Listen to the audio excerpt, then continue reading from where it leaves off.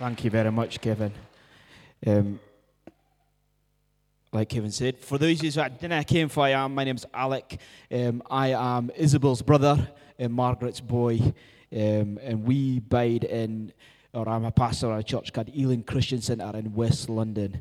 And it's brilliant to be here with you. Let's pray before we go any further. So, Father, we thank you for your goodness, your grace, your mercy, your peace. God, we thank you that you are here. God, we thank you for the Christmas story. We thank you for that moment that we get to declare Emmanuel, God with us. And we pray that this morning as we gather around your word, that God, it will speak life to us. It will speak truth. And God, that you will be at the center of everything we do in your almighty precious name. Amen. Amen. Luke 2:8 says this. And there were shepherds living out in the fields nearby, keeping watch over their flocks at night. An angel of the Lord appeared to them, and the glory of the Lord shone all around them. And they were terrified.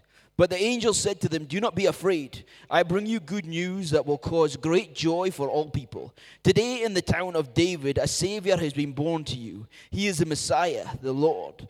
This will be a sign to you. You will find a baby wrapped in clothes and laying in a manger." Suddenly a great company of heavenly hosts appeared with the angel, praising God and saying, "Glory to God in the highest heavens, and on earth peace to those on whom his favor rests."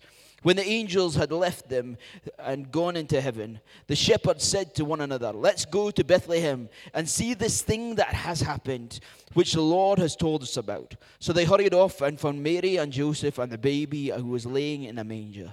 When they had seen them, they spread the word concerning what had been told about this child. And all who heard it were amazed at what the shepherds said to them. But Mary treasured up all these things and pondered them in her heart. The shepherds returned, glorifying and praising God for all the things they had heard and seen, which were just as they had been told. Amen. Look, Dada, it's amazing. These are the words that my 2-year-old will often hear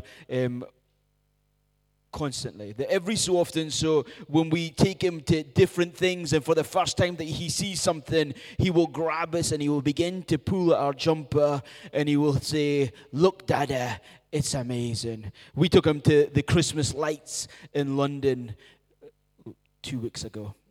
And as we're there, he's looking at these lights. And as he's looking every so often from his buggy, all we hear is, "Look, Dada, it's amazing." His favorite movie right now is The Good Dinosaur.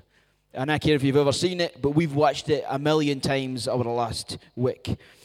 And there's a point in The Good Dinosaur for the dinosaur and his dad are going through this field. And as they're going through the field, there's all these fireflies begin to flee. And they begin to light up the sky. And every time Xander sees it, even though he's seen it for the millionth time, he stops and he goes, "Look, Dada, it's amazing."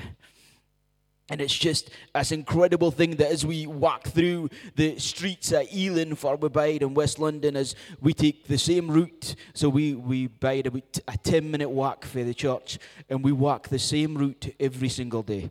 And at night time, as we walk the route home, as he sees the Christmas lights, he points at them, and he looks at him and he says, "Look, Dada, it's amazing."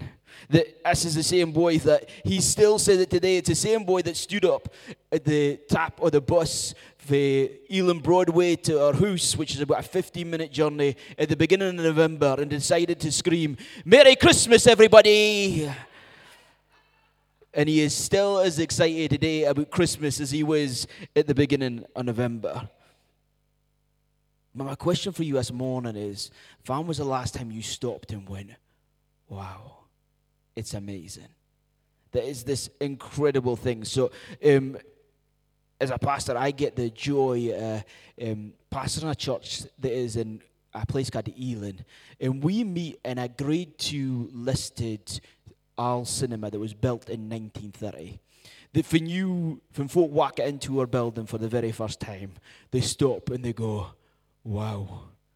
And it is like, so when you walk in, our auditorium seats about 1,000 folk, and when you walk into it, you see it's got like this Spanish villa sort of theme to it. We've got a Romeo and Juliet balcony up in the top left-hand side. There is gold alloy, and it is just, wow.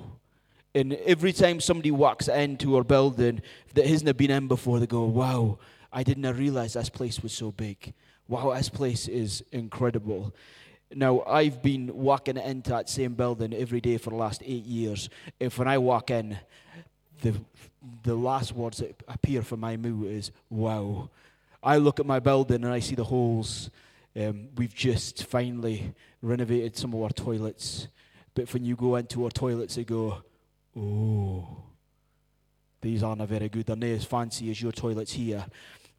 But we've just done up our toilets, or we've started doing up some of our toilets. So for the last 2 weeks or 3 weeks since our toilets have been open, I've had loads of folk come and going, wow, aren't our toilets amazing?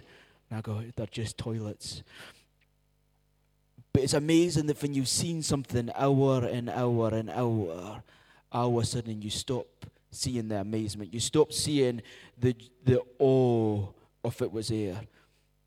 And it's interesting because as we read these stories, as we read the Christmas story, the first time you hear it, you go, wow, it's amazing.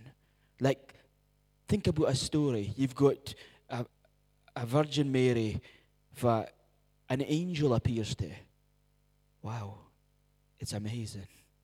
That her husband or her fiancé at the time is not too sure about a story that she is marking up. The truth is, the only person that kens that Mary was a virgin is Mary. Like, Joseph has no idea. And he goes to sleep one night and an angel appears. And he says, no, she's telling the truth. And he goes, wow, it's amazing. And you go for there, and then you hear this incredible story of angels and shepherds in fields by night, and they're there sitting looking after their flocks, and all of a sudden the heavenly hosts appear, and they go, wow, it's amazing. But interestingly, when we look at a story and we begin to go over it, we realize that the folk in a story that say were amazed by it, one of the shepherds, one of Mary and Joseph, one of the angels, but were the folk that the shepherds told about that they had seen. And they heard it and they went, wow, it's amazing. They didn't stop and go, these fool shepherds, they've no idea if it's going on in that fields, but they must be doing something. They didn't know. They went, wow, it's amazing.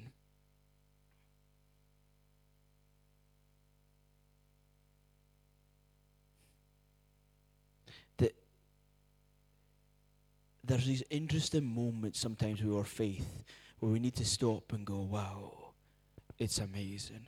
That there needs to be room for awe and wonder. That interestingly is we kind of come up to Christmas. It's an interesting moment for we go, right, what do we do here? How do we work? As I was getting my hair cut this week, and the boy, if I was cutting my hair, he went, Anakin, how to celebrate Christmas this year? And I was like, oh, that's an interesting sort of statement. He went, well, because everything feels so bad in the world. And he began to speak about the war in Ukraine, and he began to speak about Palestine and Israel. And he went, it just seems like the world is getting darker and darker. And it's really easy for us sometimes to be at an incredible event or be somewhere, and when we leave, to turn round and begin to say everything that's wrong about it. That every Monday morning in my meeting, we sit and we hear a Sunday morning team debrief. And it sometimes takes 5 minutes, and sometimes we're sitting there for 3 hours. It just depends. But without fail, we can have an incredible Sunday. But on Monday, we sit here and we begin to pull apart the small pieces that weren't so good, the things that didn't really matter in our Sundays. And every so often, I've got to stop folk and remind them, now, if it did God do yesterday, if it happened, if it was the awe and wonder. And it's really interesting, but every so often, just like the Christmas story, we've gone, when we hit this part of the story, we've gone 400 years before God has done anything, and all of a sudden he turns up. And every so often in our lives, we need to make sure that we allow space for God to break in so that we can begin to see the awe and wonder once again. 2 weeks ago, we had our church nativity. And normally, our church nativity is absolute chaos. And that's being kind to our church nativity. Without fail, there are parents standing on our stage without mics, speaking as quietly as possible, and the folk at the back are shouting, "We can't hear you." And it's just, normally it's a mess. And this year, they decided they went through the nativity, and it's probably the best nativity that our church has done for a long time. But it was a moment in our nativity for two of the Quinies decided they were going to start singing. We want to sing I think they were the angels, and they were supposed to be glorifying God, and they started singing. And it was a moment in our service where I went, wow, it's amazing. And God turned up, and it was just this two little Quinies singing this worship song. And I went, wow, it's amazing. That I was sitting, because we allowed space, something broke in. That every so often I'm blown away by who God is and what he does. And sometimes I'm more amazed than some other folk are. About 6 months ago, we had a couple in our church send us an email saying, is it possible for the pastor to give us a phone? We need some prayer. So I phoned up this young couple to see what the story was, and they were expecting their first baby, and they'd gone for their second scan, I think. And while they were having their second scan, they had, when you're having a baby, for those who can, they measure the fluid on the back of the baby's neck. I have no idea how they determine this. But as they measure the fluid, if there's too much fluid, there's something wrong. And if there's the right amount of fluid, then the baby's fine. I kind of figure it out how amount of fluid in the back of a baby's neck does that, but that's what they do. So they'd gone for their first scan and everything was fine. And they went for their second scan and they were told there's too much fluid or something really wrong with this baby. Would that came, fit's wrong, but there's something seriously wrong. So they phoned me and went, can you pray for us? There's something really wrong with our baby. We need God to do something. So I went, okay, we'll pray. So I said a prayer, and my amount of faith is I've done my bit, I've said a prayer, and I'll get a phone call in a couple of weeks saying everything's still wrong. But in a couple of weeks' time, we got an email, and the email said, we went for our scan, everything's perfect. But we're still just waiting. We're still under observations because the midwives aren't really sure if this baby's going to be okay or not. So I was like, okay, no problem. We'll email you if a baby's born. About a month ago, we get an email with a picture of this baby boy, Nikelme Leo. And the mom writes an email to us going, thank you so much. God has done a miracle. This baby is completely fine. The only problem is me and his dad are shattered. Because unlike baby Jesus, normal babies greet. But came for the thing that had me in awe and wonder. It wasn't that God moved because I was in awe and wonder or what. But it was more the fact that as I began to speak to this couple, they said to me, we've been part of your church for the past 3 years. I went, okay. I had no idea. When they gave me their names, I went, I don't recognize your names. We've been part of your church for the last 3 years, but we've never stepped foot in your building. I went, eh? And they went, we're part of your online church. And I was like, oh, okay. And every so often there's a moment of awe and wonder for us where we go, wow, that's what we're doing online, is meeting with folk. Every so often we get an email. We had an email for our wifey, and she went, I want to join your stewarding team. It went, great. The only issue is, I don't care what your building looks like because I've never been in it. We're like, eh? She went, I've been part of the church for 2 years. I want to join a team like you told me to kind of come in here, look at the building to see if I'm okay to navigate it. And we're like, oh. And every so often, there's just a moment of awe and wonder. That every so often when I encounter Jesus, I stop and I go, wow. That when Jesus turns up in a room and I feel his presence, I go, oh, wow. That sometimes we get so used to everything that happens. We get so used to the story that we'll lose the awe and wonder. I once heard somebody say that about Revelations 4:8, when the angels are fleeing around the heavens and they're going, holy, holy, holy is the Lord God Almighty who was and is to come. It says it 24/7. And I once heard somebody say that every time they say holy, they see another aspect of God and they go, holy. And they see another aspect and they go, holy. Because the truth is, no matter how long you follow Jesus, there's always something new we can learn about him.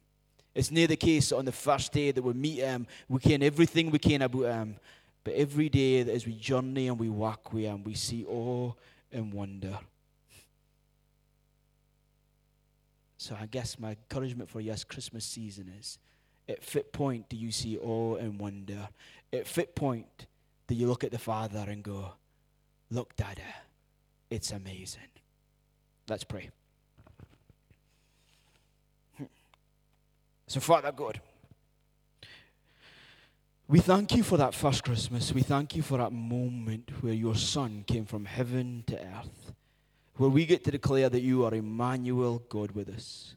And God, we pray that this morning that we will stop and we will look in awe and wonder, that God will make room for awe once again.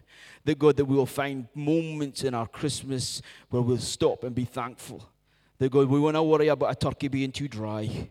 We won't worry about parents greeting. We won't worry about that different things, but we'll look at the story and realize how incredible it is that you decided to leave your throne in heaven and walk amongst us, taking exactly how we feel. And even more importantly, that you decide to go across for us and give up your life so that we could spend eternity with the Father.